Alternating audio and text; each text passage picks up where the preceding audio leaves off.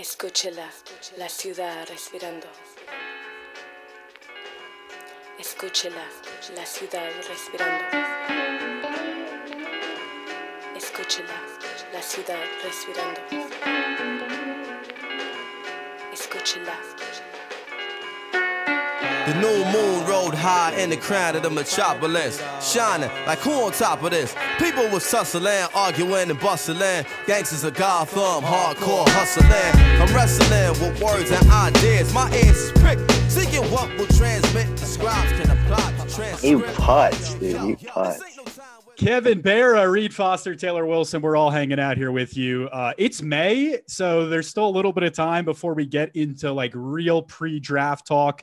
In theory, folks, we're going in person. Reed is looking at the, I think it's between Bowery Ballroom and a couple other venues right now in Manhattan for the live draft. Is that correct, Reed?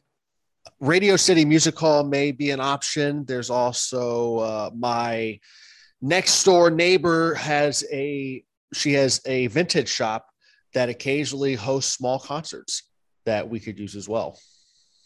What a delight. You pick up a late 70s crew neck and throw a couple of rookies into your draft roster as well at the same time. That's good. That would be fun. Barra, how you doing, buddy? I'm doing well, man. Just done with the NFL draft. Got my Saints showing mug. A Saints mug. Yep. Sure. Nice lettering right there. But what are you drinking? Diarrhea out of that? Am I right, Reed? Yeah, I mean it's empty, bro. Yeah. I'd say he's drinking the tears from the last few years of disappointment. Over under 7.5 wins. Barra is calling it a 12-win Saints season, folks. So get ready for that. I'm sure we're all excited. It seems like the whole league is kind of mid on the Saints, except for Saints fans. So that's par for the course. So the draft is in the books. We're going to get to the fantasy aspects really quick. I just want to hear really quickly. We won't annoy the listeners. That is our league too much with this. Your respective grades for your teams after your drafts. We're going to start with the Panthers. Reed, how did you feel? You got to give them a B-. I think that if you just took it by all the picks, you would give them an A because each of the picks that they had and each in their respective spot was fantastic. But I think that you have to seriously ding them because the process of acquiring Matt Corral was just awful. Because the way you look at it, they traded next year's third round pick to move up from 137 to 94. Now, you look at what the Panthers have been in the last few years, that pick, historically speaking, you're looking at this number 70 overall pick. So you could be trading number 70 and number 137 for number 94. That just is a bad fucking plan. We saw what happened when you entered the draft this year without any day two picks. It really fucking holds you back. Next year, you're going to want those day two picks. I mean, let's say they're bad, which Sam Darnold's still the quarterback, so they probably will be bad.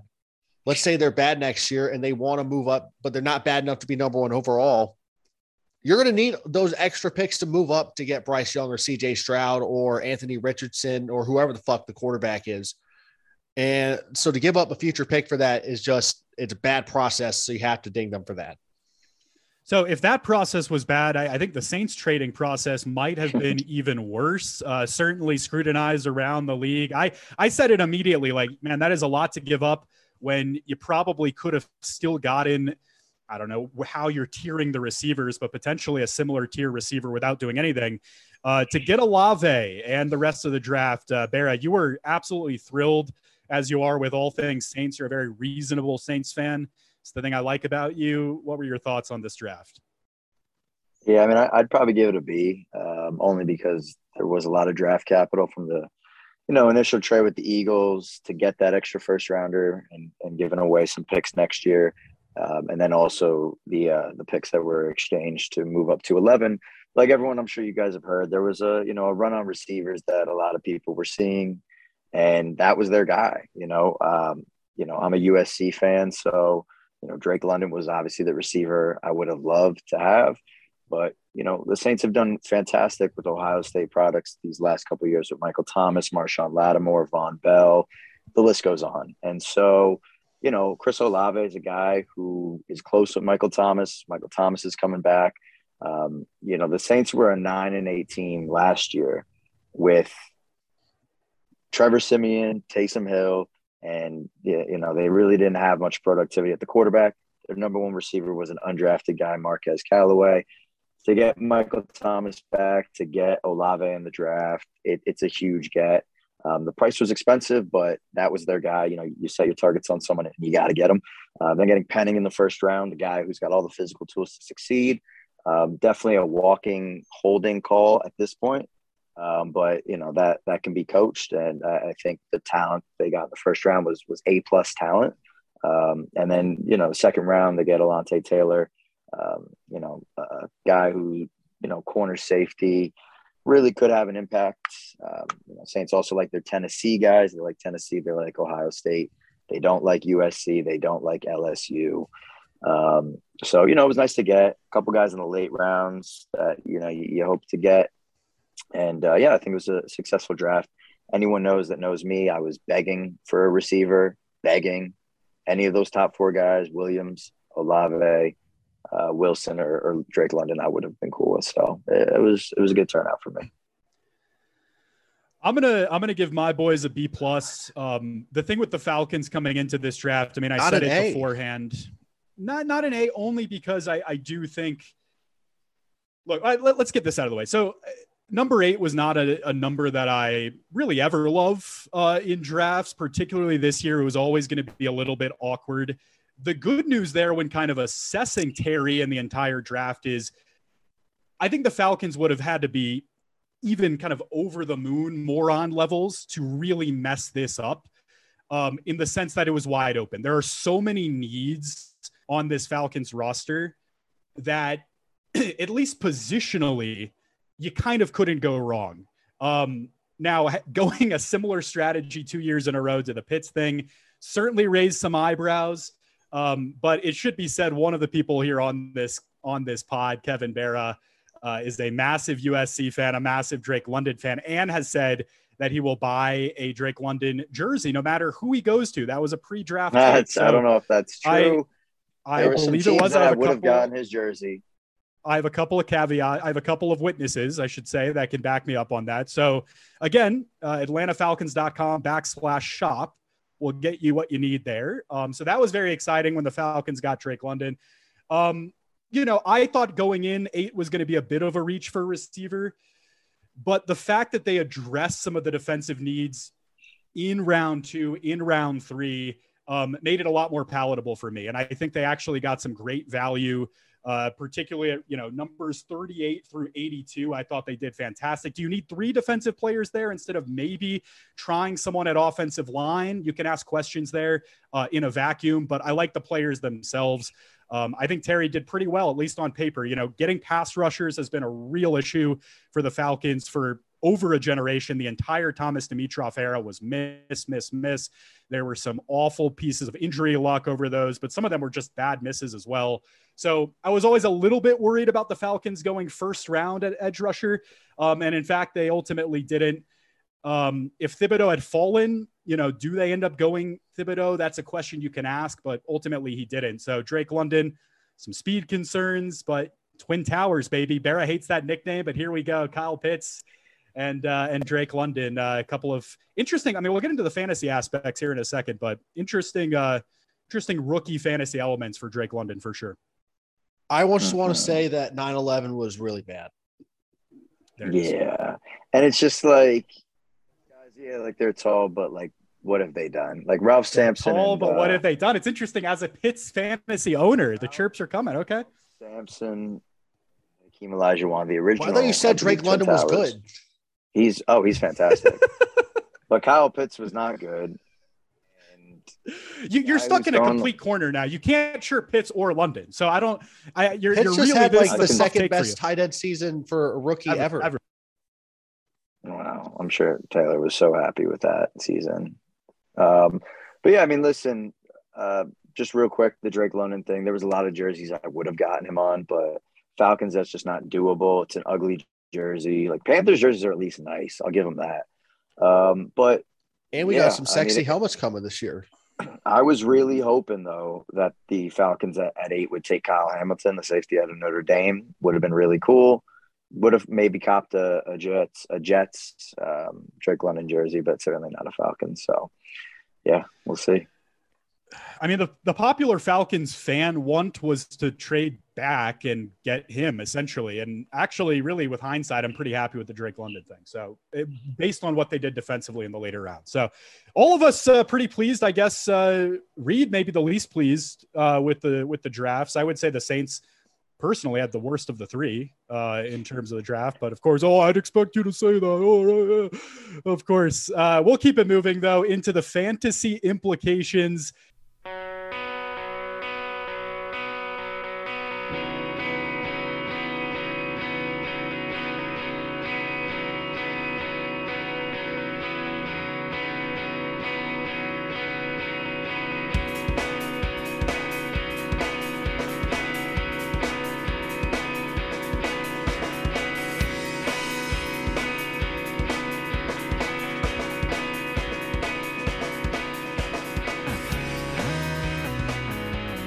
Let's get into the draft's impact on the rookies themselves going into fantasy this season.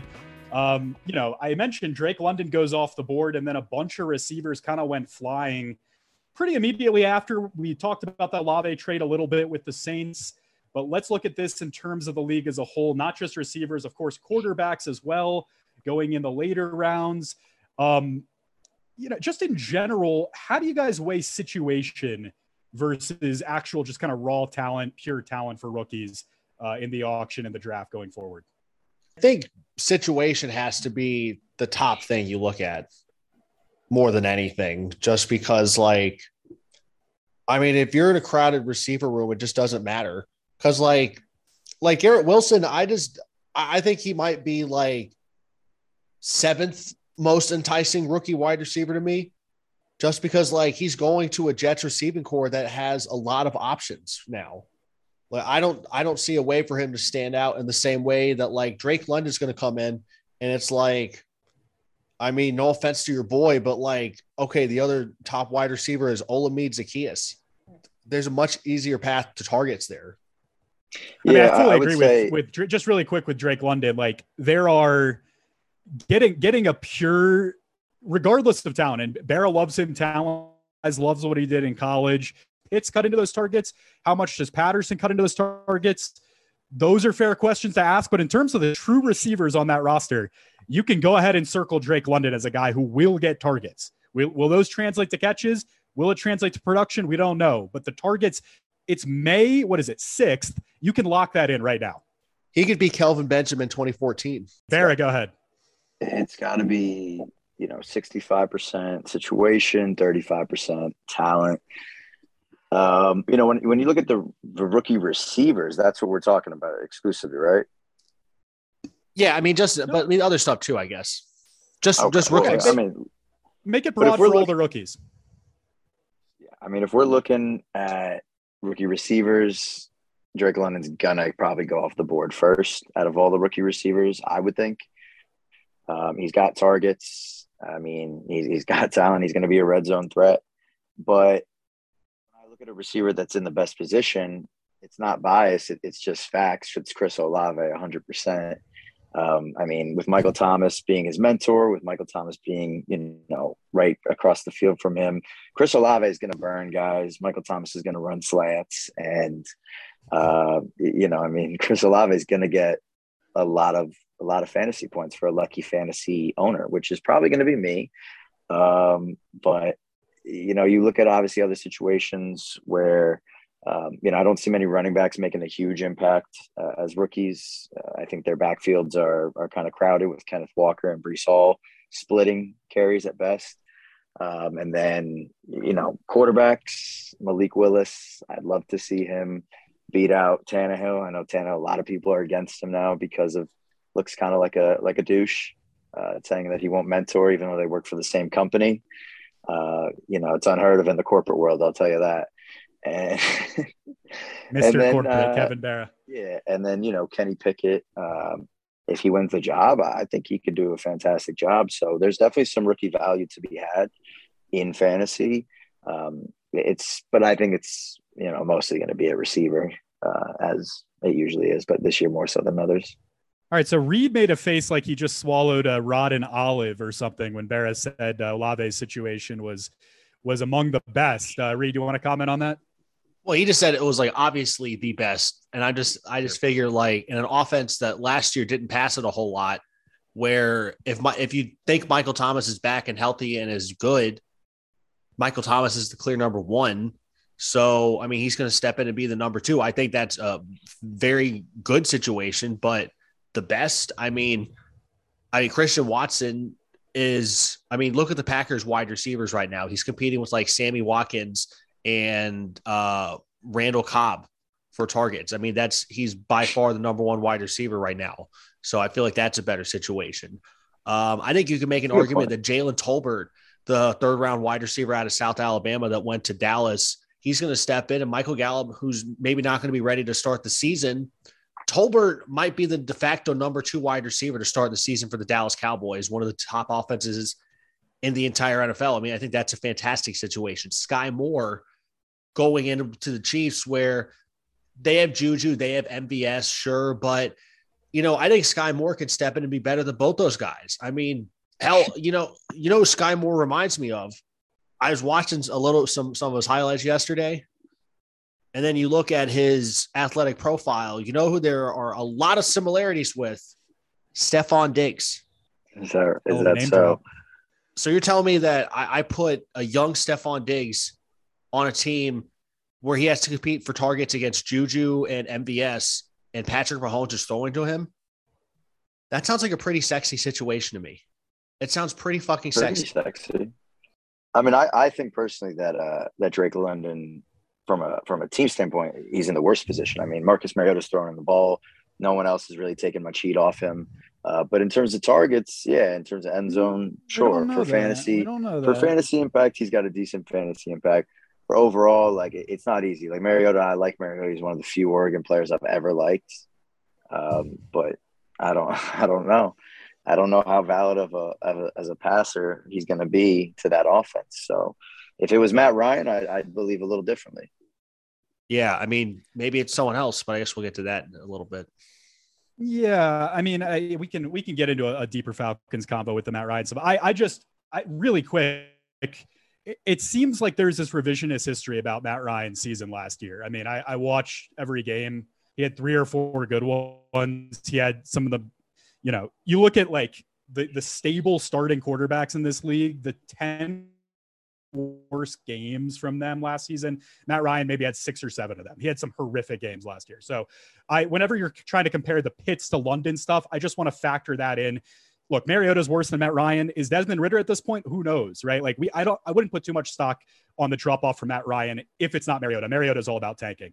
Really quick, I agree. I'm in the kind of situation over vacuum talent when I'm looking at this from a fantasy perspective, but there are a couple of potential exceptions to this, which leads into this next prompt, which is, do we think there's a Jamar Chase this year? Do we think there's a Justin Jefferson? Is there a guy on the board that you guys are circling right now as a possibility? I have a couple of names that I'm thinking about. I'll let y'all go first. I mean, I just told you, Sky Moore. Okay.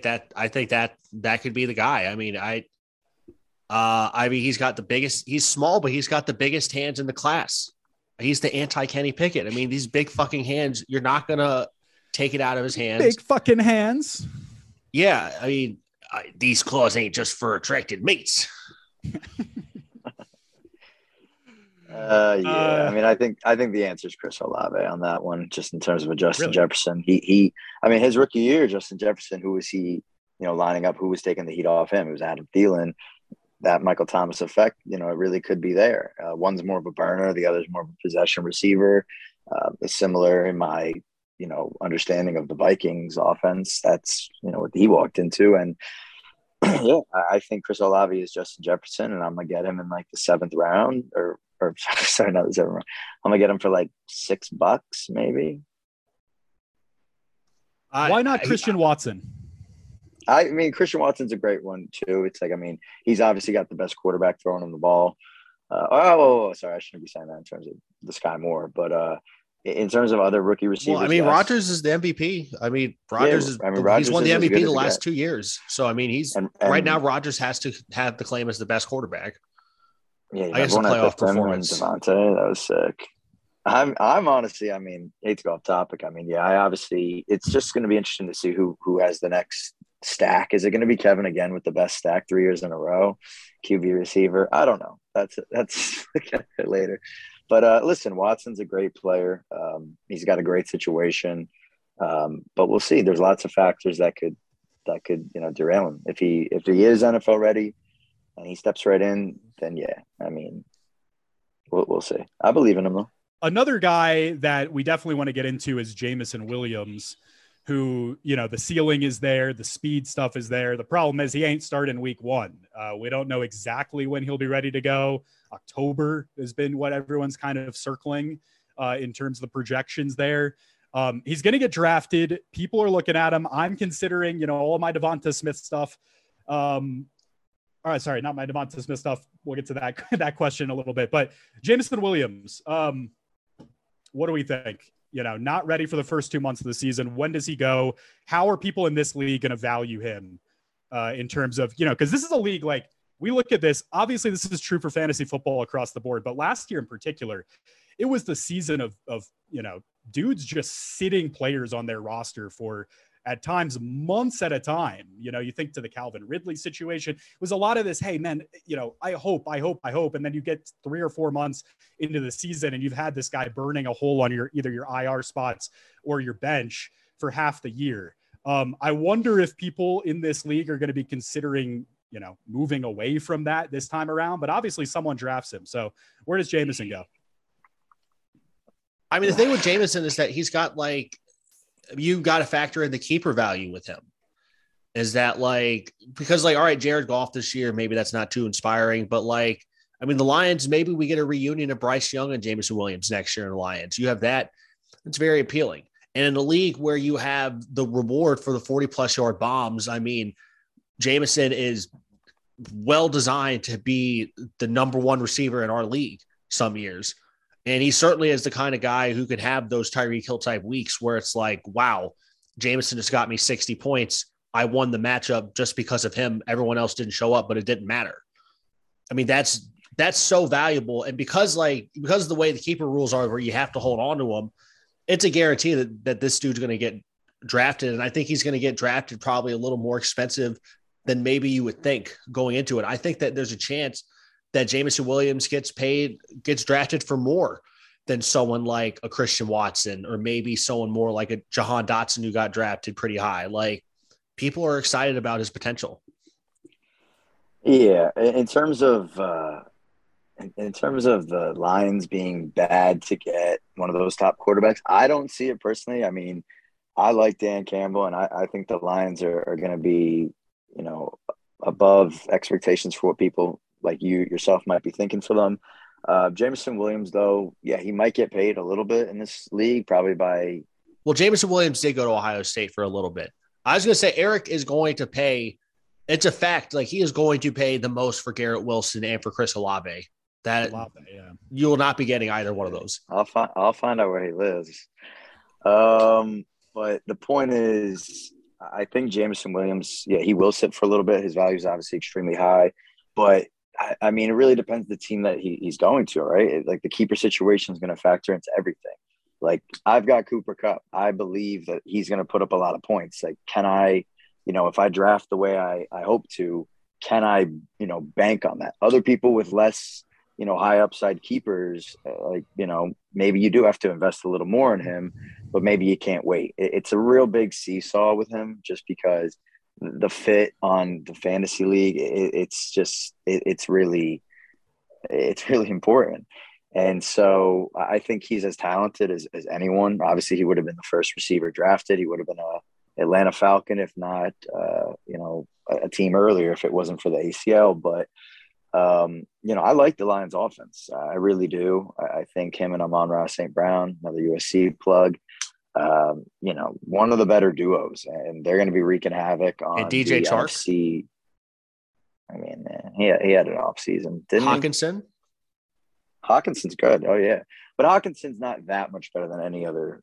He's an average tight end, slightly above average, in my opinion. But He's in that I don't second know. tier. I think he's in that second tier He for could be, fantasy. but his last season was not very good compared to what he was 2 years ago when I had him. Um, but no, I just think that Jameson Williams, Jared Goff's a solid quarterback, and I think they could, definitely do some damage on the NFC North for the next couple of decades. 5 years. All right, 5 years. let's shift this to the quarterbacks. We'll stick on the rookie talk for now. Our esteemed commissioner has set the over/under at 3.5 for how many rookie QBs we quote unquote see this year, which is a complicated way to look at it, because what does that mean? Two snaps is different than winning the starting job, but 3.5 is the number. I'm assuming you're talking about like actually getting the job, Reed. Or at least like starting at least 2 games. Starting at least 2 games. So over under 3.5. What are you going on your own total there, Reed? Under or over? I'm definitely going to go over. Over. Okay. Yeah. I mean, obviously, I think Kenny Pickett, it seems pretty obvious that he's going to start relatively soon. I think Desmond Ridder is going to start out of camp. I think he's going to beat Marcus Mariota in fall. Ridder, my nightmare purgatory season is coming true.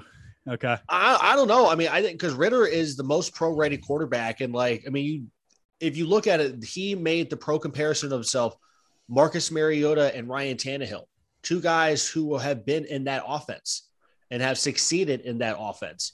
I mean, he's an older guy. He comes in like he did all the pro stuff at Cincinnati. Like, I think this is going to be a Russell Wilson type situation. And I mean, I don't think Ridder's going to be that good, but I think he's definitely going to start out of there. And we'll get to it later, but I think he's got some serious fantasy value because he has some legs. I think it is. I think Matt Corral is a lock to play at least 2 games, so that's 3. And then I think between Sam Howell and Malik Willis, one of those guys is going to start multiple games, either in Washington or in Tennessee. You can tell the Titans are kind of fed up with Tannehill. They were pretty pissed off after that playoff loss last year. And I think the idea, I think they're going to have some short yardage plays where it's like Malik is in the backfield with Derrick Henry and they're going to get 80 yards on 2 of those plays. And everyone's going to be like, man, imagine if we had Malik the whole time, which is not unlike the first year Lamar Jackson, where Joe Flacco was the starting quarterback. They played the Panthers and Lamar got 15 snaps. And every time Lamar was in, it was like, well, if he completes this pass, they're going to score a touchdown and there's absolutely nothing we can do to stop it. Whereas with Flacco in, it was like, we got 3 turnovers and scored on one of them. I could see it being very similar. Yeah. I mean, Pickett's obviously got the, most likely route to starting. His competition's not too crazy, even though Trubisky, people were a little high on him when he went to Pittsburgh and what he could potentially do with those receivers and Najee Harris. Not a great line there, obviously. But, Willis, I think his storyline's obviously the most controversial right now. I mean, making a lot of headlines with the Tannehill, just friction. It seems like that's a high friction potential situation where, it's going to be a storyline that people are going to be looking at all year now. Ridder, yeah, Mariota is nothing crazy, but, is Ridder ready? I don't know. Corral, it's so tough. Sam Darnold's a guy that I believed in for a long time.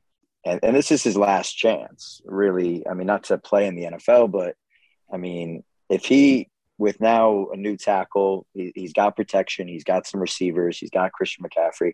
If he can't make it happen here right now, then, yeah, they're going to give it to Corral. So there's a chance. And, I mean, Sam Howell, you look at the 2 early 2022 mock drafts, and Sam Howell's a guy that they were looking at in the top 5, right? And, I mean, he's got all the talent in terms of just, the dual ability. He makes a lot of the throws. And, Carson Wentz has been injured before, and he has struggled. So, I could see it being 5, but I could also see it being 1 and just pick it. But, the NFL's got a lot of injuries. It's not baseball. It's not swimming. And, Obviously it could easily be over 3.5. So we'll see. It's not swimming. I'm going to hit it right at 3 on the dot. So I'll go slight under. I think Pickett starts out of camp. I think Pickett is the only one I'm that confident saying does start out of camp. I could absolutely see the Ritter thing. I continue to think Ritter is going to be just good enough to screw over the Falcons for the next decade, is kind of where I'm at on this, which is a much more negative take than probably many Falcons fans have after this draft. But I'm really, really invested in trying to get into the top 5 for 2023. Now, look, if Ritter shows it, and you mentioned dual threat with the legs, like that's my main concern is the Falcons, while I did like their draft, they only addressed the offensive line once, and it was with their penultimate pick. I think that line is still going to be a disaster. They're locked into a guy like Jake Matthews giving way too much money. Like there's just the balance of the line is not there at all. And they've gone out and gotten a guard from Georgia, who I think at 190 or whatever was a nice value pick, but it's not going to fix the line. So that would be my concern at anything quarterback related for the Falcons. Now, does Ritter have enough with the legs to where that doesn't matter as much? Maybe. And we'll see what happens. I don't think he wins the job out of camp, though. Based on everything I'm hearing, that doesn't seem to be where the Falcons are leaning at the moment. But that's what training camp is for. Maybe things change when that comes around. I think Malik, everything you said about Malik, I agree with. I think he'll come in and out of different packages. I'm just not sure the criteria you have of him starting 2 games. I'm not sure. They owe Tannehill $30-something million this year. They might just keep riding him this year and really plan on Malik for 2023, while giving him some looks throughout the season. So I don't think he fits the criteria for this to hit the over. Corral, I would trust your input as much as anyone, Reed, on this one. But I do think that's another case of him winning the job during the season.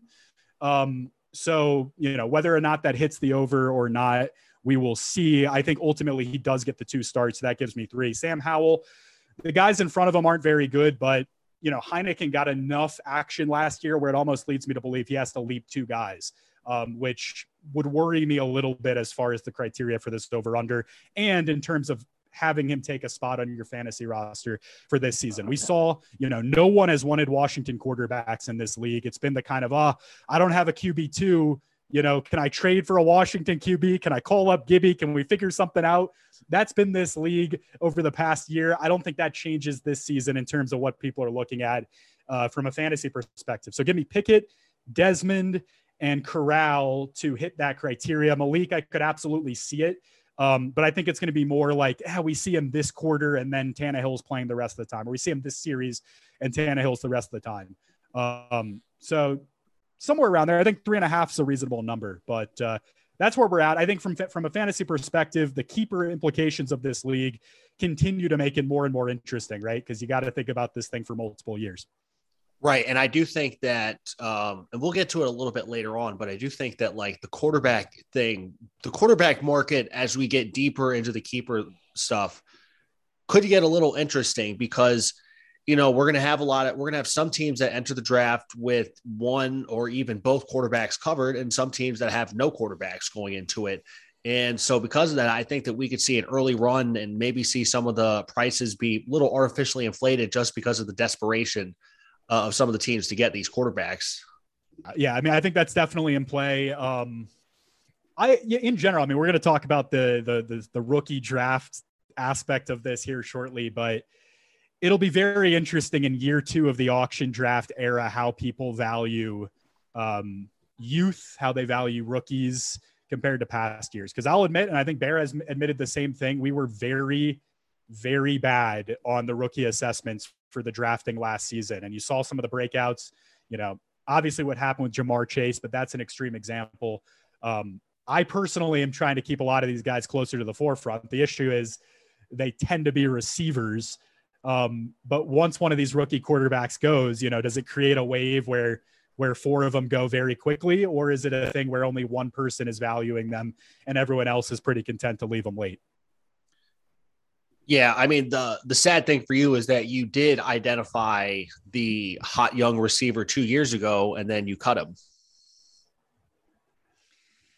There are many sad things of my tenure in this league, Mr. Foster. I mean, thankfully, at least it wasn't at least you didn't drop Mr. Jefferson in a year when he could have been a keeper, because then that would have been like you dropped legit Justin crippling. Jefferson. I don't remember the exact week that it was after, but it was after week 2. Yeah, it was too early. It was too early for that cut. Who's got Devontae Smith? Is that you? Or is that right here, present? Yeah, one of the biggest fleeces. That's something people I think need to, have faith in, especially Melfi, an Eagles fan. That was disgraceful to he just didn't understand the concept. I don't think, that's a common theme with him. But yeah, just to get rid of a rookie receiver for too low, it's tough. I mean, I look back at the draft and I see Jack getting Jamar Chase for I think $5, and it's like, you're going to beat yourself up over those guys you missed on. And, obviously you have the ability to get any single player you want with the auction. So, got to spend those fun bucks the right way. It does feel like we're going to have 5 or 6 rookie receivers that, like, I almost wonder if the shift is going to go the other direction a little bit too far, where we're going to have 5 or 6 guys go for 25. I don't, somewhere in the 20s. Depending on who puts them up for who nominates them. I don't know. Well, the irony is that the most productive rookie wide receiver, outside of Jamar, second half of last year, might have been Amon-Ra St. Brown that Daniel picked up off waivers for $2. But then he was getting 12 targets a game. Yeah, absolutely. Yeah, 100%. Anything else we want to touch on in terms of the rookies? This is, of course, an emergency post-draft pod. A lot will change between now and our draft. Anything else we want to touch on the rookies? Then we'll get to the veterans and some of the trades. No, I think I'm good. All right, let's keep it rolling then. Obviously, a huge move sending A.J. Brown to Philly. There are new stonk adjustments we have to make on Jalen Hurts and Ryan Tannehill. And of course, you just mentioned Devonta Smith, Barra. I have some real considerations to make surrounding him as well. What are our thoughts on A.J. Brown now going to the Fighting Young Melfis? It's huge. I mean, it's one of the best receivers in football. Put him with Devonta Smith, put him with whoever the third guy they have is. And, Reed, you want to say who it is? Well, there's Jalen Reagor, the first round guy they took a couple years back, but then they also have Greg Ward, Dallas Goedert at tight end. Goddard. Yeah. But yeah, I mean, obviously they're going to give Jalen Hurts a chance to, not as the same boat as Sam Darnold, but they're giving him a real team to make moves with, because they obviously are all in. And yeah, I mean, I think AJ Brown's got to be easily one of the best wide receivers in fantasy this year. You get him out of that situation with Tannehill, whose QBR was just sinking more and more each week. And, you get Jalen Hurts, who's now, 3 years into his NFL career. I think it gives him a real chance to, be one of the biggest producers this year. Yeah, I'd agree. I think that I don't think it really moves A.J. Brown that much. I like Devonta Smith, but I think this is going to be kind of a similar situation to Tennessee a couple years back when it was A.J. Brown and Corey Davis. Corey Davis put up good numbers and he had some good games and he was a viable fantasy receiver, but A.J. Brown was the guy. And A.J. Brown is going to continue to be the guy because there are not that many wide receivers in the league as good as him. And I think at this point, I think Ryan Tannehill, I like Treylon Burks quite a bit. I was higher on him than a lot of other people. I would have had him above, certainly above Jahan Dotson, maybe even above Garrett Wilson and Olave or whatever. I'm a big fan of his, but A.J. Brown is just so much better. I think Tannehill right now, his stock just dropped tremendously after this. Between A.J. Brown losing him and then Malik getting drafted, I think Tannehill, people are going to be really staying away from him. And Hurts, I mean, he's $12 and Daniel has him as a keeper. I think Hurts at $12 will be the single best quarterback value in the league next year. And I think it'll be difficult for anyone to come even close to that. Yeah, so I look at this immediately selfishly from a Devontae Smith perspective, and I honestly don't think it changes a ton for him, only in the sense maybe it changes his ceiling a little bit, but this was a boomer bust guy last year. I think he's going to be a deep ball threat again. I think he'll be hit on, crazy highlight reel plays, and then he's going to have weeks where he doesn't have enough targets and it's just not there. And so it's going to be frustrating. That affects his value, that affects his roster ability or his start ability. But this doesn't really change from what he was last season. He had 3 or 4 great games. He had a lot of stinkers. It was very boomer bust. This will just move more in that direction. So, that's basically how I assess this. I think he's kind of the same player. I fully agree with the Tannehill side of this. I think Jalen Hurts is more or less the same value as well. I mean, the value with the leg stuff is still there. And that's ultimately why you're circling him as a fantasy player anyway, I would say. So I don't think the quarterback side of things in Philly changes all that much. I don't think Devontae changes that much. And, in terms of AJ Brown as a fantasy option, this was a guy with a rough first half and a good second half last season. I think ultimately he'll still be probably that guy he was in the second half in this offense. So it doesn't change much from the late season for AJ Brown either, as far as I'm concerned. I think Tannehill, the drop off for Tannehill might be the biggest effect of this beyond anything. So you don't think that AJ Brown, being able to take a short little dig route and then take it 70 yards for a touchdown, you don't think that shifts? Because Hurts wasn't getting a whole lot of 40-yard bomb touchdowns last year. So if you can add that to his rushing, I mean, that sounds like the top fantasy quarterback to me. But he was still trying them with Devontae, and I think he'll still try them with him as well. Often right. he missed him on a lot of those. So yeah, maybe if you think he hits AJ, I can see that logic. Or he doesn't have to. He doesn't have to be as accurate. Or he doesn't even have to get it to him. Yeah, AJ will just go up and get it. Yeah, I could see that. Another move, Hollywood Brown heading out to the desert in Arizona. This is a guy in terms of fantasy 2 years ago, pretty frustrating, and then great last year. I'll just get my take out of the way on this. I think the targets are going way down for Hollywood. And if you look at what the targets mean for him based on 2020 versus 2021, that would be concerning. The target numbers going up into the double digits per game, often, especially in the second half of the season last year. He only hit 10 targets once in 2020. Feels like a similar type of season this time around, even in that Arizona offense, where, they spread it out a lot. Am I off base, or what do you guys think about this? But DeAndre Hopkins is gone the first 6 weeks. So first 6 weeks move. Yeah, and Hollywood Brown and Kyler are best friends. Besties. Yeah, because they played together at Oklahoma. So I think the targets are going to be there, especially the first 6 weeks. I think he might be the top scoring wide receiver in fantasy the first 6 weeks of next season. Wow. Just because, who else are they going to throw to? They lost Christian Kirk. Rondale Moore is a little gadget receiver. I mean, AJ Brown is ancient. Isn't it just kind of what they do though? It's just kind of what they do. I agree. Maybe the first 6 weeks. I don't know. 2020, I say part of this because I was a Hollywood Brown owner in 2020. I get he's thrown that bad taste out of a lot of people's mouths. He was an extremely frustrating player in fantasy 2 years ago. I just feel like so many people underrate him because they get mad at him because he drops the ball a lot and the drops are bad. But historically speaking, drops are not overly predictive, but targets are. The fact that he garners all those targets indicates that he's getting open all the time. All right. Vera, you agree? Yeah.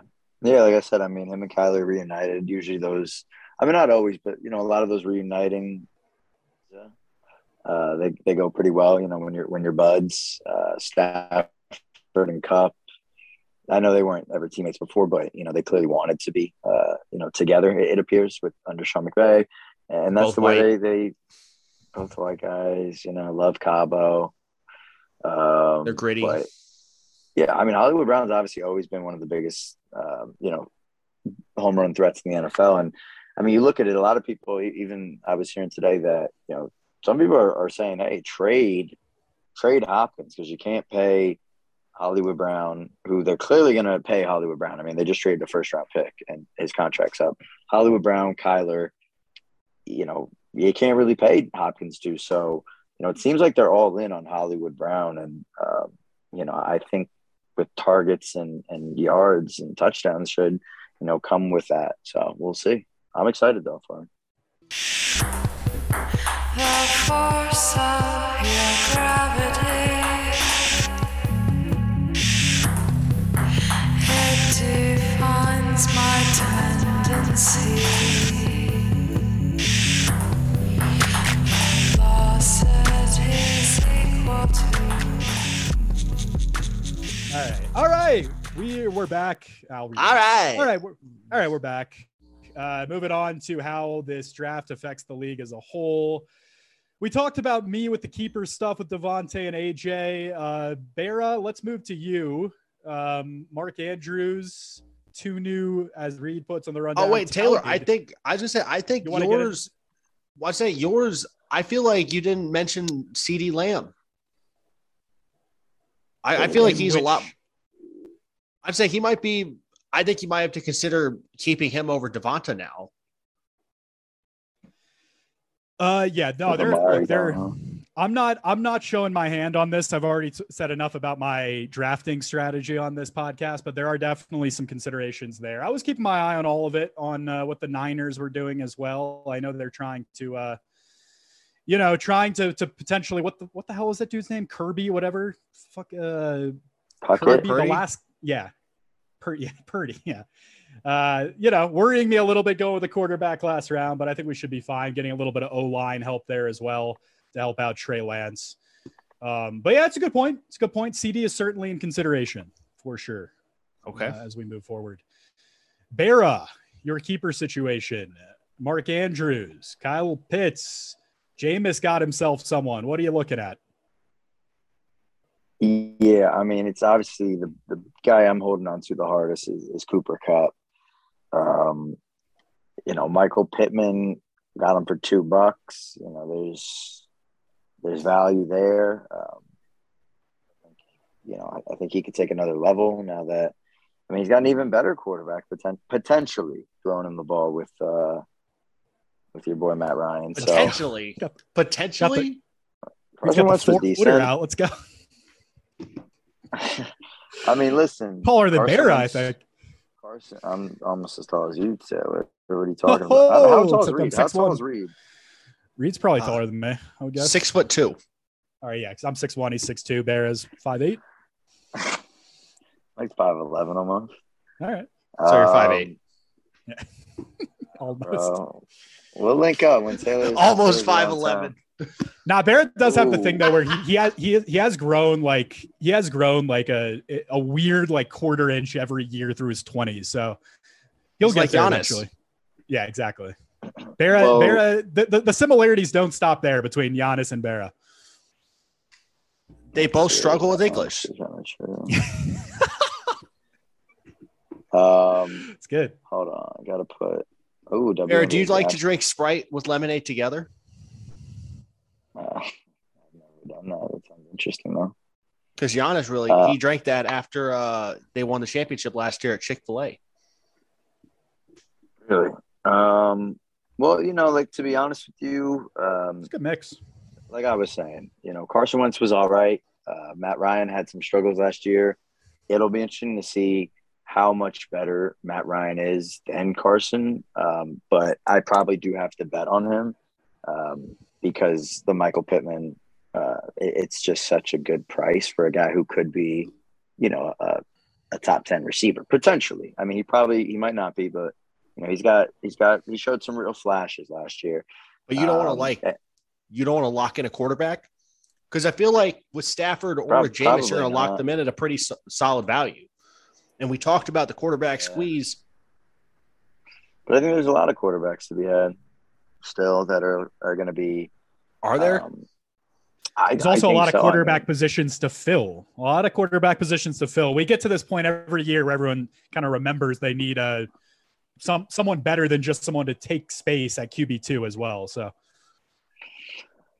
Well, absolutely. I mean, I look at it. You know, you don't ever want to end up with Zach Wilson as your QB2 as his rookie year, but you know, at the same time, I really do have some potential, right? With you know, Jameis could be a good quarterback. I mean, he showed flashes, but not going to bet on him. The only guy I would bet on is Stafford, and his price wasn't even that cheap. I think Cooper Kupp makes the most sense to keep, obviously, and then you throw in, you know, potentially Pittman, and then I think at that point, I think the budget I'd still only have spent about $30. I think if I'm not mistaken, I'd only spend about $30 or less, and that means I still have $270 to fill out the rest of my team with two premier wide receivers. You know, you're not going to get two premier wide receivers for 15 on average. I mean, obviously Cooper Kupp's, you know, probably the best fantasy wide receiver. He was last year, and so you know, I mean, I just believe I can find a quarterback elsewhere. We all keep Mark Ingram though. Okay. All right, let's move to Eric. You've circled Justin Fields, Reed, here as far as the kind of the lack of additional help for him. What do we think about Eric's keeper situation? I'm having trouble logging back into fantasy right now, so I don't have his roster in front of me, but let's do Eric. Let me I'll send you the link to the midseason keeper situation. That's actually I might have it. Oh, that would be good. Yeah, thanks. Dropped it in the chat. I mean, my thing is that like we know Eric's going to have Justin Fields next year, regardless, because that's his guy. But from my end, I'm just wondering, is Fields at $33 like all that good of a value? I don't know. Like if Eric just relinquished Justin Fields and then tried to get him in the auction again, don't we feel like he could probably get him for the same price or maybe less? Absolutely. He should. I mean, I don't know who in their sick mind would pay more than 33 or even 33 with no receivers and kind of some of the things we saw last year. He showed flashes, but not enough flashes to kind of get that, you know, payday. Like I might just be inclined, if I'm him, keep Justin Herbert at $45 for 2 years. I mean that because I think that like Herbert would go for 65 this year if he were available to be drafted. So you're saving $20 right there. Just lock in Herbert for 2 years. Get Goff at $1, bring him back at that level of price, and then sign Fields for like $30. And then boom, you got a pretty secure QB room right there that you feel pretty good about. Have you talked to the man himself and gotten any insight on the situation? I mean, I don't, like I said, the only thing I know is that he's going to have Justin Fields next year. So it's just a matter of whether he wants to risk doing it this way. So I don't think it'll happen, but maybe after this offseason, maybe he feels differently. I don't know. All right, let's move to Nick's squad. You have circled potentially Tyreek Hill stealing targets. He's going to do the Jalen Waddle thing. What do we think about Nick's situation? Because one of them is going to be Jonathan Taylor. Right. So then it becomes a deal where his other options are Mac Jones at $3, Derek Carr at $2, Mike Williams at $1, or Hawkinson at $17, like versus Waddle at $1. Like, do you think that Tyreek Hill knocks out Waddle from consideration? Probably. No, I don't think he does. I think Tua is going to be a better quarterback this year. They got Teron Armstead now on that offensive line. They've also got Austin Jackson, you know, a little USC, New Orleans Saints combo. You know, I'm in heaven. But, you know, with Tua getting better this year, you would expect him last year. I think there's more carries to go around total. I mean, I think he's still going to be good, but like, I think that like I would rather have the number 2 wide receiver for Justin Herbert and Mike Williams than the number 2 wide receiver for Tua. Right. And then like you could even make an argument that like sometimes Mike Williams is the number 1. Whereas, because I mean, I like Keenan Allen, but like Keenan Allen like is not Tyreek Hill, where like Tyreek is maybe you can make a case as the best wide receiver in football.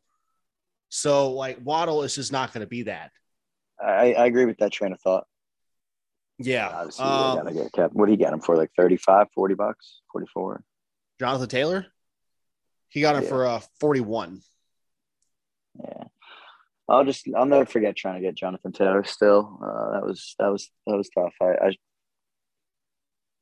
He drove a hard bargain, but yeah, so he'll obviously have to keep him the same way I have to keep Cooper Kupp. I mean, Mike Williams for $1. I mean, because Mike Williams, if you don't keep him for $1, I mean, what's he going for on the open market? 30, 40, maybe?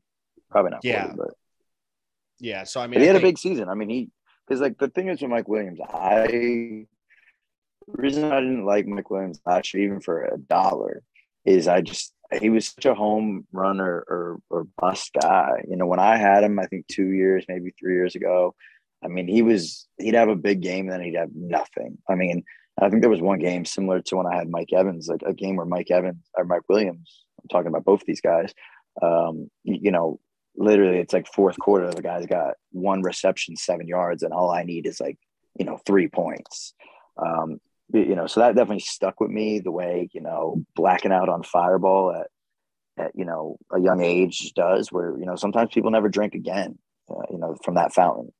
And so Mike Williams is great. I know a lot of people are high on him. I just have buyer's remorse on him, where I don't trust him, but someone else is going to reap the benefits of being able to not have those experiences.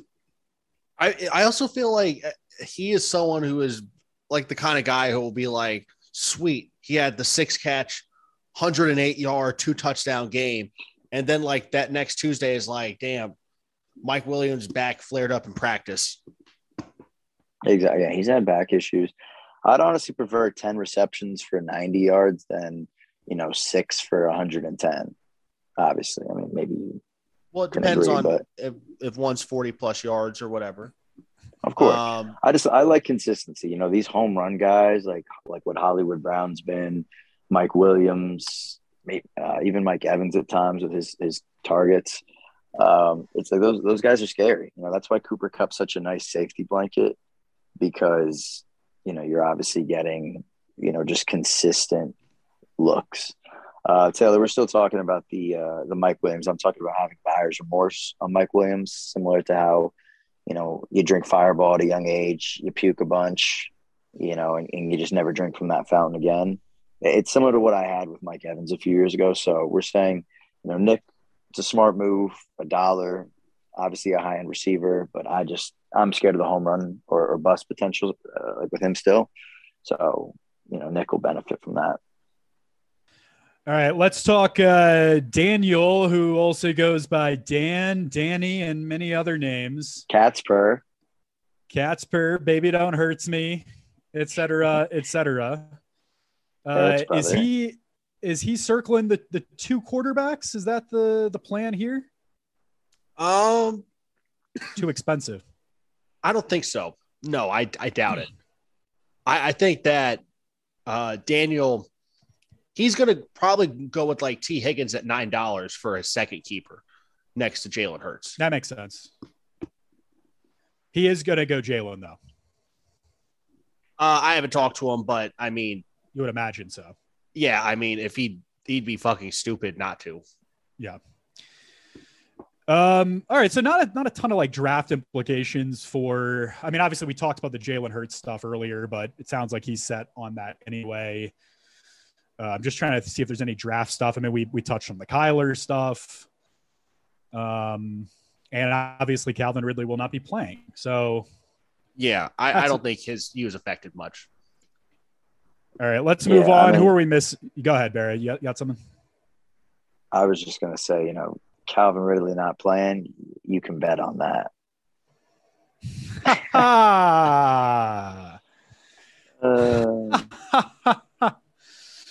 Good stuff here on the program today. All right, let's move on to good old Kurt. We love the mystery man, Curtis.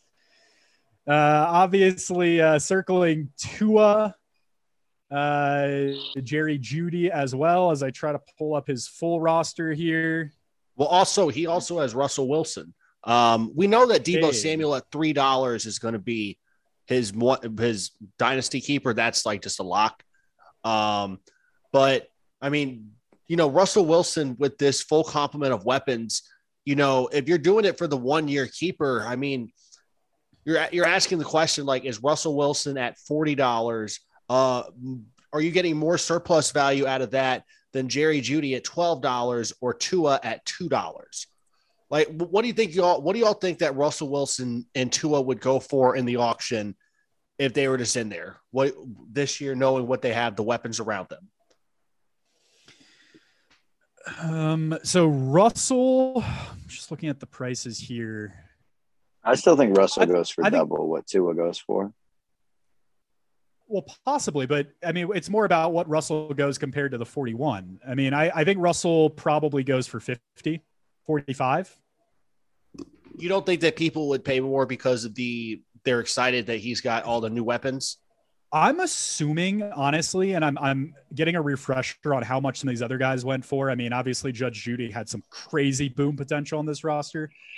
I'm assuming a lot of this league is really trying to be, at least early. I mean, this is going to be the fun thing about this draft. Early, I think people are going to be really hesitant to break the bank, right? After what's happened in past years. Therefore, some of the most value might actually come early. Because people are going to get away with it. And, you might have two other bidders that bail out somewhere in the 40s and a guy who would have gone in the 60s in previous years, the previous year that we've done this. So yeah, I think he would go more for the 41, Russell, but not significantly more. As far as Tua, that's a hard one to read. I mean, that really depends. Like, do you have two bidders in a battle together? That could go a lot higher than I think you realize, Barra. But I have no read on that. I think that's a very tough thing to read without kind of, doing some journalism around the league. Right. Yeah, stop saying read. I'll pay you $1. Because, like, why wouldn't they be like, why should Tua be any worse than like Jimmy G was with, Mike McDaniel, our, Pan-African king coming through and bringing the 49ers offense? Like, why shouldn't Tua be as good as Jimmy G? Like, he has Tyreek Hill, he has Jalen Waddle, he has Cedric Wilson, he has Mike Gesicki. They got an improved offensive line. Like, but like, is that $30? Yeah, you make a good point. Is that $30, $25, $20? Because we saw what the quarterbacks went for last year. It was like 40, we had like 70, 60. Then it was 45, 45, 45, 45. And then then it dropped to like drops. 18, yeah. 16, 12, 10, 5, 2. Yeah, absolutely. I think he could go for 30, honestly. I'd be even potentially willing to get the bidding. I mean, if he lets him walk for 2, I think it's got to be a smarter move to keep Tua for 2 and then bid a similar price for Russell. Maybe you pay 50, maybe you pay 55. Who knows? People are excited, but you're not going to get that $2 value probably anywhere close. Probably not. Devontae, Tyreek, Derrick Henry, all those guys you think go for similar prices on the market? I think Derrick Henry's price is going down. I mean, he had that injury. People have been predicting the Derrick Henry injury for so long, and it finally happened. Yeah, I think you're probably right about that. I mean, again, like what I'm saying about a lot of these prices going down,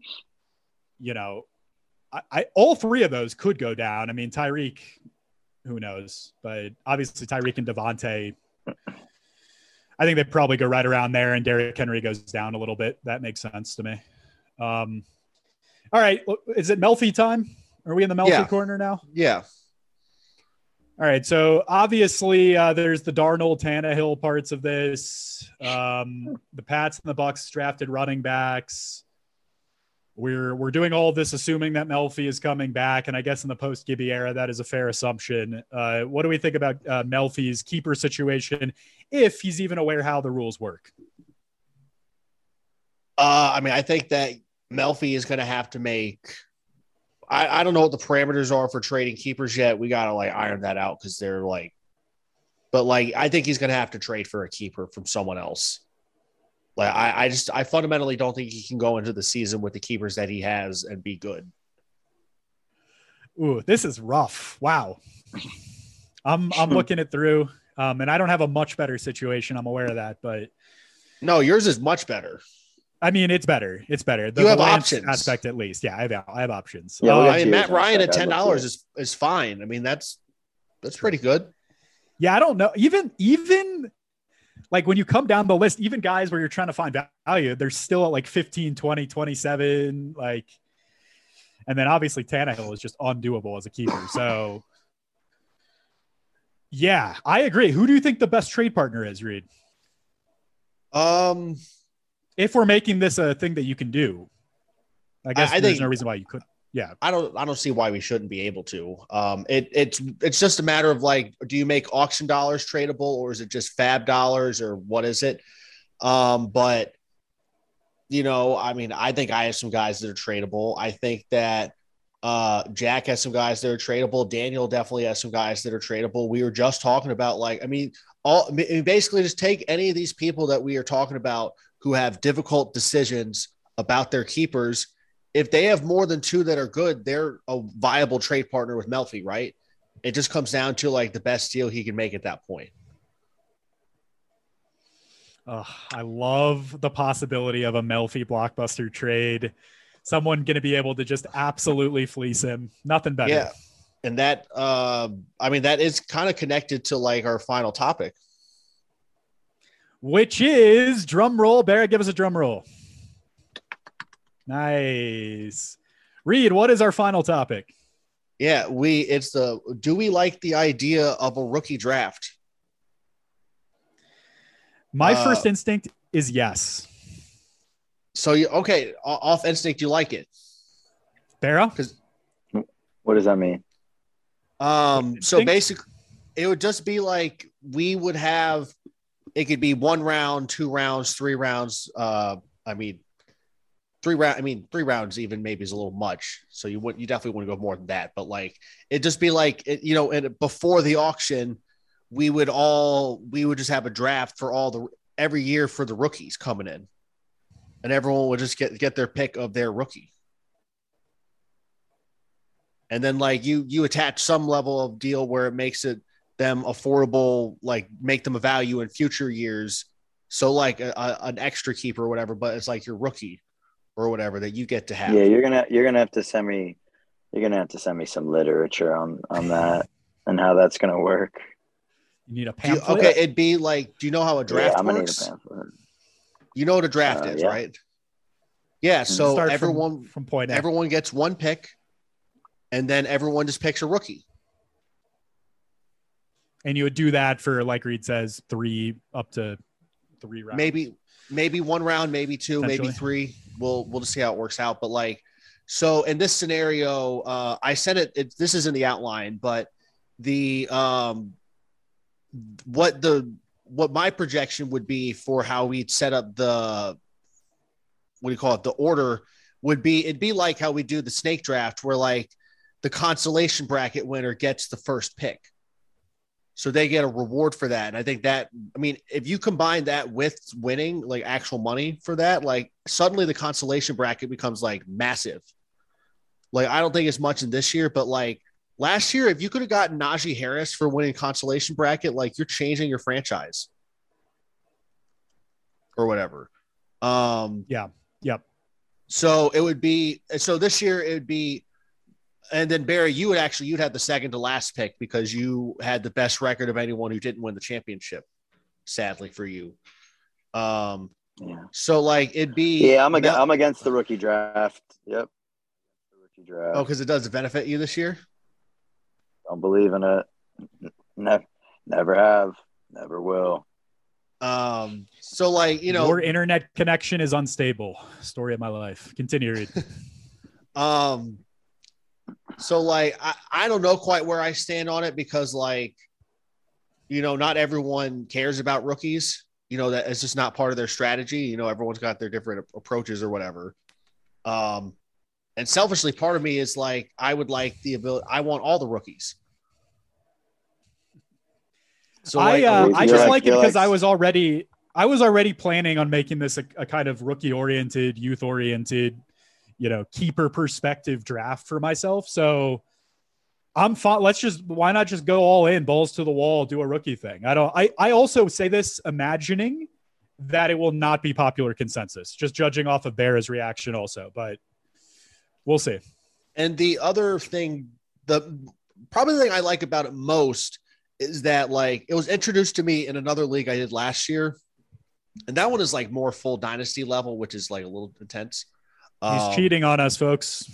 Yeah, but it helped facilitate trades. Like it is a massive trade chip to be trading like your first round pick. And then like that opens the avenue for like more ways to like build your team or whatever. I think it's interesting. I think Bear's hesitation is, it takes him a year or two to learn the ways of the road, if you will. He's still trying to figure out how an auction draft works. I think he feels like he wouldn't be able to really excel at this until maybe year 2 or 3 of the rookie draft. Is that right, Bear? You need more time to kind of grow. I mean, listen, I'm not that worried considering you and Melfi have a full rebuild in front of you. I've got some building blocks. It's just I don't see the issue. I understand what Reed's talking about, but like let's say we did have a normal auction and it was just like, Drake London's up there and we just have a normal bid, the thing that we're all, well and used to. But, listen, I'm obviously a progressive when it comes to fantasy football. And maybe I am. I'm not sure. But we'll see. I'm always like to keep my ears open to everything. Yeah, I mean, I know. Except that shit that T talks. Oh. Come through. I'll send the address. Like I said, I'm not even sure quite how I feel about it, but like I just was thinking about it because we were having the draft or whatever. So like I would ask you, Taylor, who would you take number 1 overall in the rookie? Yeah. Insert Drake GIF here, baby. Drake London. Okay. to clarify.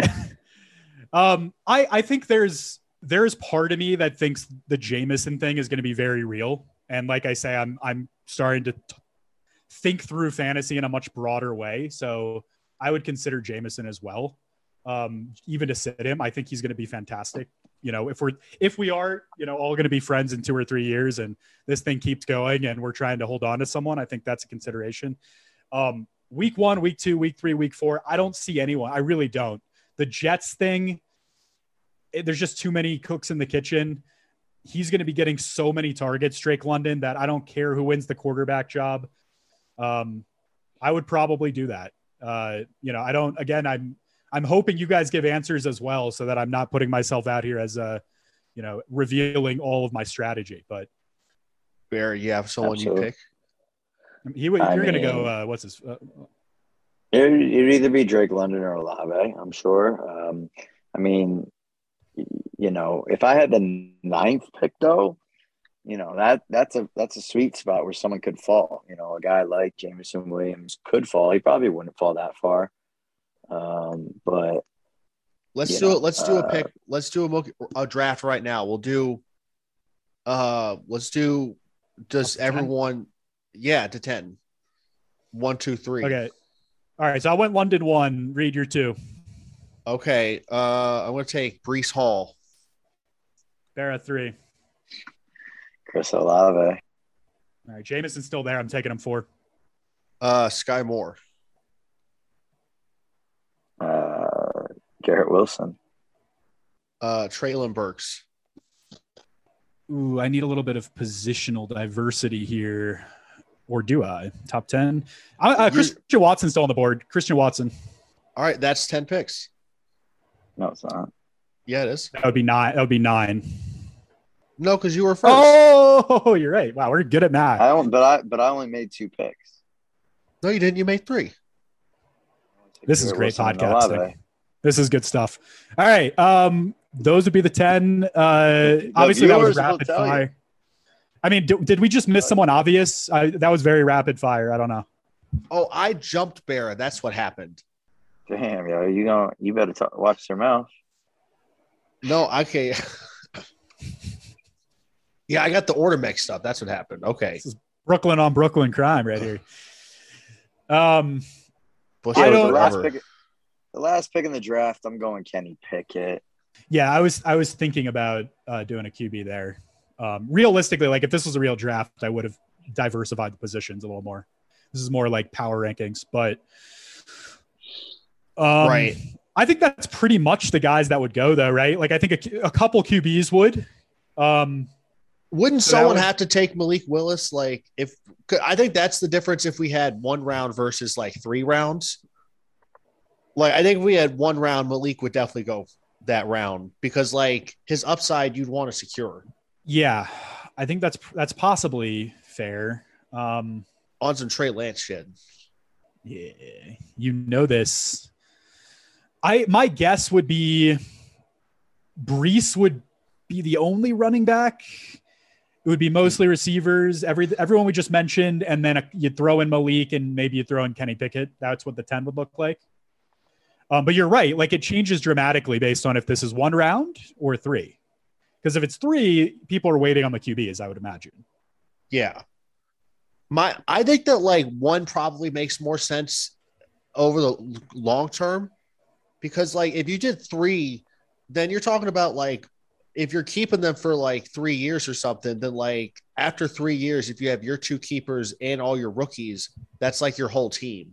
It's keeping too much, right? Yeah. Yeah. At that point, like you're not even drafting, which is like a lot of the fun of doing it in the first place is drafting. Also, I think it actually is more fun to cut down the rookie list where, we just saw what happens. Like you have to start considering the positional stuff and you end up, I don't know, there end up being good players that don't make it in those first 10. So, Yeah. I think this might be the decision that we do 1, if we do 1 at all. I mean, I Can don't we, know what the rest of the league thinks.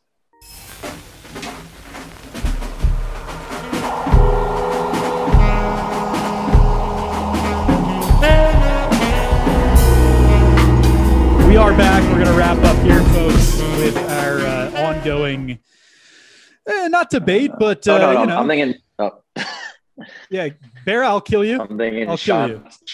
There, I'll kill you. We're recording. Mushroom. Okay, that's awesome. I'm really happy. I'm really happy you told us that. Thank you. How do you think the mushrooms would be valued differently if they were being taken in a rookie draft versus an auction? Do you think the positional value would maybe push them up draft boards in a way where maybe they get a little lost in the sea of things in the auction? I'll let Taylor take that one. We've seen Cremini go for high prices in past years, and I think people are kind of rethinking their fungi this time around. So maybe an oyster, maybe a shiitake. We'll see. Yeah, I just think that like it's one of those things where like midway through every year you're like, damn, I wish I had Portobello on my team. It really does solidify things. Yeah, I mean, if you 100%. can get just the raw talent of an oyster early, though, sometimes you just think that ceiling will come through. So a lot to consider. Yeah, and I think that lately, like loaded potato skins have really gone under the radar of late because you can stack a lot of flavor in there.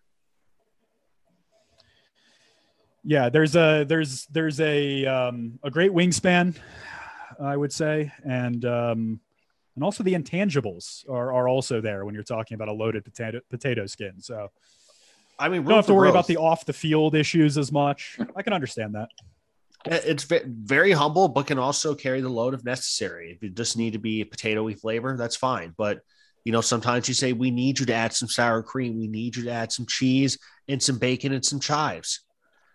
And baked potatoes doesn't say, "Oh, you don't think I'm good enough on my own." He says, "You know what? Fine, we'll add these things. If that's what this team needs to succeed, we'll add the chives."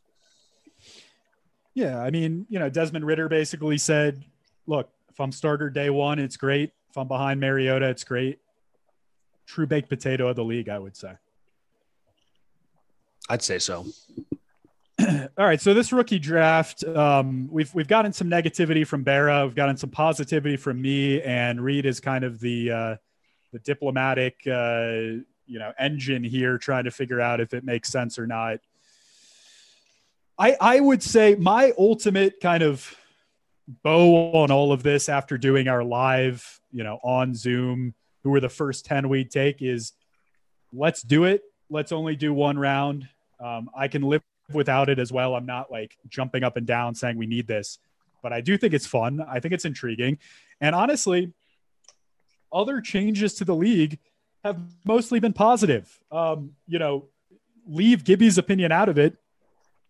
I tend to think evolution, adapting, changing with the times is the way this league should go. There was opposition, some mixed opinions on the switch to an auction draft. And I think that was a fantastic thing for the league. So continuing to think of ways to improve is absolutely what we should be doing. And I'm pro.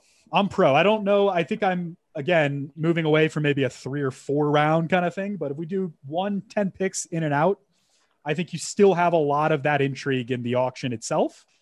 You move some of the rookies who don't make those top 10 into the auction itself, and you get the best of both worlds. Barrow, what's your main opposition right now? I mean, my thing is, I think, since you're talking about being progressive in modern day issues, I think you're on welfare and you're just looking for some cheap options. The Bernie broification of the league. Okay. I think you see a bunch of rookies that, you can have based on how poorly you finished last season and how bleak your outlook looks, with your keepers. And you're just like, wow, like I can get some great value for free if I just sell Reed and Barra and a couple others. So I'm sure that's what you'll be thinking about the next couple months, is how to sell people on your welfare program, your stimulus package. Let me ask you this, Barra. What would you let's say next season, we're approaching the trade deadline. We got maybe a couple weeks before that. You're second place in the division, but you're a game out, and you've beat the opponent, the person who's in first place before then, and you lead the league in points scored. So you're feeling pretty good about your team, but you got a pretty notable hole.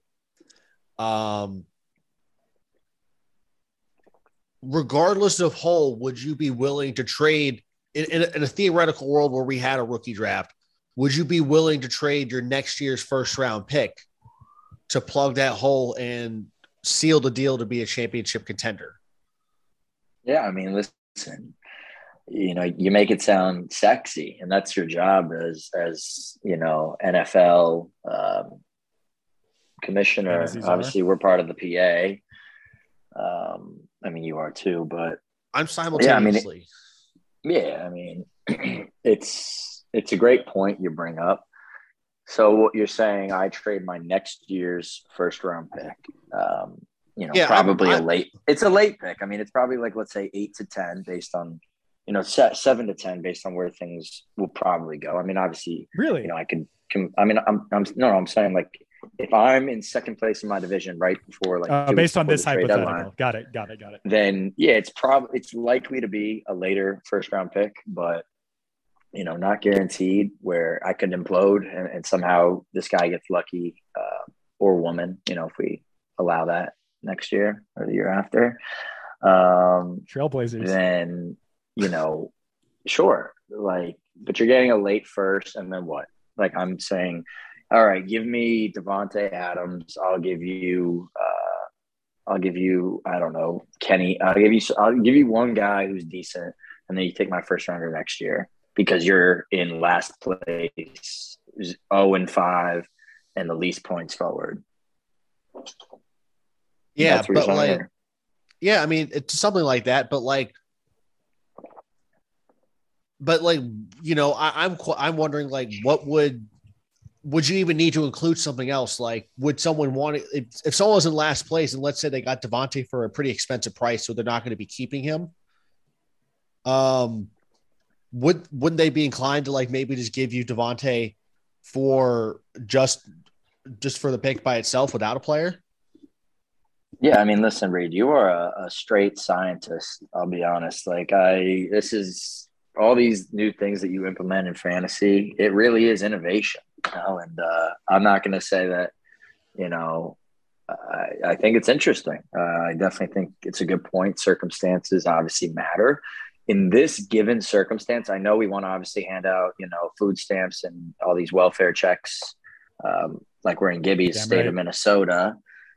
But in terms of this year's draft, I don't feel like because people didn't know this last year, I feel like the draft's got to be like picking names out of a hat to get the order or something that's not just based on how bad Carter Melfi and Tyler Wilson were last year. Or more Tyler Wilson, sorry. Yeah, you Could said not Tyler disagree Wilson, more. the Tyler Wilson, Arkansas, great Arkansas quarterback. Yeah. Yep. What about Ricky Town? What do you call it? So like that would be the main appeal to me, but then because I mean, I'm still on the fence because again, I want my ideal team usually has 4 or 5 rookies, and this would limit my ability to get my rookies. My whole thing is you definitely don't do this if it makes the auction draft, the proper auction draft, tangibly worse. And I don't think it does, especially if you're only doing 10 picks. You're still putting rookies into that pool. There's still so many other factors. We've already decided we're taking some players out of the market because of the keeper rules. So I think this is a logical step in the same direction as far as I'm concerned. I think you don't do it if we look at it and say, all right, well, the positives that we take from this actually deliver too many negatives for the proper draft itself. But I don't think that's the case. I think that would be the case in a longer, deeper rookie draft where all the rookies that you would want are off the board. I think that's the case. And especially with keeper rules at that point, the player pool is so reduced where the auction draft is actually less fun. And I don't think that should be the goal. But I don't think that's the case when you're just taking the top 10 rookies like that. And especially this year, with the quarterback situation, we just did the live mock, some of those QBs are going to be available with very interesting decisions to make during the auction. I keep talking myself. The QB thing is something that's interesting to me about it, the long-term implications, because I'm thinking about it. Let's say we had the rookie draft from the beginning of the league, right? Or maybe even we'll just say from 2 years ago or something, right? So that would mean I think you'd feel pretty confident that you'd have Burrow, Tua, and Herbert drafted that year, right? And then last year you'd feel really confident that Trevor, Zach Wilson, Fields, and Trey Lance are getting drafted, and maybe Mac Jones does. So we'll say Mac Jones does because he's top 15 pick. So that's a full quarter of the league. The quarterbacks that would be accounted for. And that's not even including if people have keepers. So then we're entering the auction where there's no quarterbacks left. And maybe that's fine because I think there's still the other stuff going on or whatever. And maybe, I'm not saying that means we shouldn't do it, but that is something to consider. Well, maybe it makes more sense to try it this year though, as the year that we're trying it. Where we know that's not going to happen this year. Right. Because it would make me wonder if you'd want to think about that for strategy, because if we know that's the case, I feel like someone is going to take Malik for that reason. Because with his rushing ability, he has potential to be a number 1 fantasy quarterback. And that's more valuable than anything. If Barra, if he's available at Barra's spot, who is more valuable to him? Christian Watson or Malik Willis? I mean, yeah, you could argue. And this would be reverse draft order, what you had mapped out. So, for example, this year, Melfi would be first in the rookie draft. Yeah, because he had the consolation. He won the consolation bracket, and then Jack would be 10th because he won the league, and then everything else is just based on everything else reverse is reverse, orders. Yeah. reverse dating. So it'd be him. See, like winning the Melfi. It sounds like that's the part that feels Barra is like- most pissed about. I mean, I feel like the team who was the worst would get the first pick. Not like, Right, because but that's what winning the consolation I'm means, actually like, no, I'm okay. I actually I It's- like the consolation meaning things like this. I'm Well, okay with that. Well, I don't want to like reward tanking. No, I agree. I fully agree. You want to like because then you're keeping people involved. Like Taylor Taylor last year was still engaged because I mean the consolation I think last year the addition to make it where you actually won money from that made that way more engaging for people. But if you made it where you're winning money and you win the number one overall pick in a year where there's a top quarterback or a top running back like Bijan Robinson next year, the running back out of Texas, I want him so bad. Not that I'd be in the consolation bracket, that's a but- good point. But imagine it was funny. Imagine how funny. No, I it think would that's be. great. I love consolation bracket stakes as a consolation man myself. So I look, everything you're saying, Reed, you keep talking me more and more into it. Yeah, I mean I think it's a good point though. There will be quarterback drafts where, it's not this year, right? The draft that you outlined where maybe 4 or 5 guys are off the board in those first 10, that is something to consider, but I don't know, draft well in the rookie draft. Let's get it. No, it's good. It'd be nice if someone was like, hey, listen, so we're not going to give you that $50, but you are going to get the first pick in the rookie draft next Well, he's saying year. both. No, you're going to get both. I know. I was just saying it would be funny if it was not both. Because I mean, listen, there was times last year where you're like, Carter, are you about to quit this league, my boy? You're gonna get the first pick, and it's funny because just based on my first year in this league, where I was a decent team. I struggled at first. I got unlucky. Gibby tried to make that big trade with me, or he was trying to get players. I didn't do it. Wrote an article about how I was, tanking for Tua and how that wasn't a thing. And now it might be a thing, and I might have to take a shit on his doorstep. Might just prove a point. That's hot. Well, also we don't know. I mean, there's an X factor going into this season, which is we don't know who the new person is. As we say, no gender applied, as Barra said. We don't know who this person could be. Said person. Now I feel like we have to get a woman now. Yeah. I mean, now we're asshole. Yeah.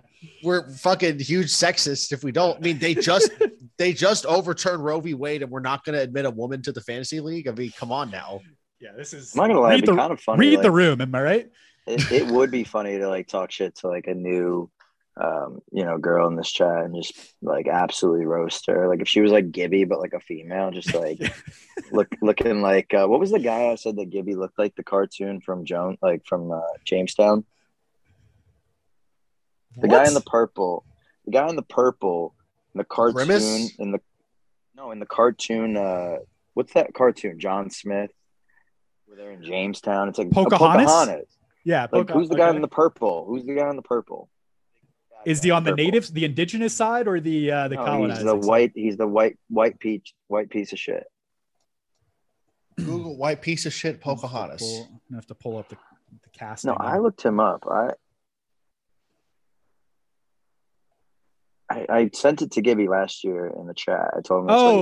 The dude with the mustache. Oh yeah. Oh yes. Yeah, I can see it. I could absolutely see that. But I'm saying, imagine getting a female that was like that. Just oof, what if we got a female that looked like Pocahontas? Whoa. Well, then I think people would definitely be pushing extremely hard for the draft in person. It's the governor, right? Governor. Yeah, Shithead? governor. Yeah, governor Shithead.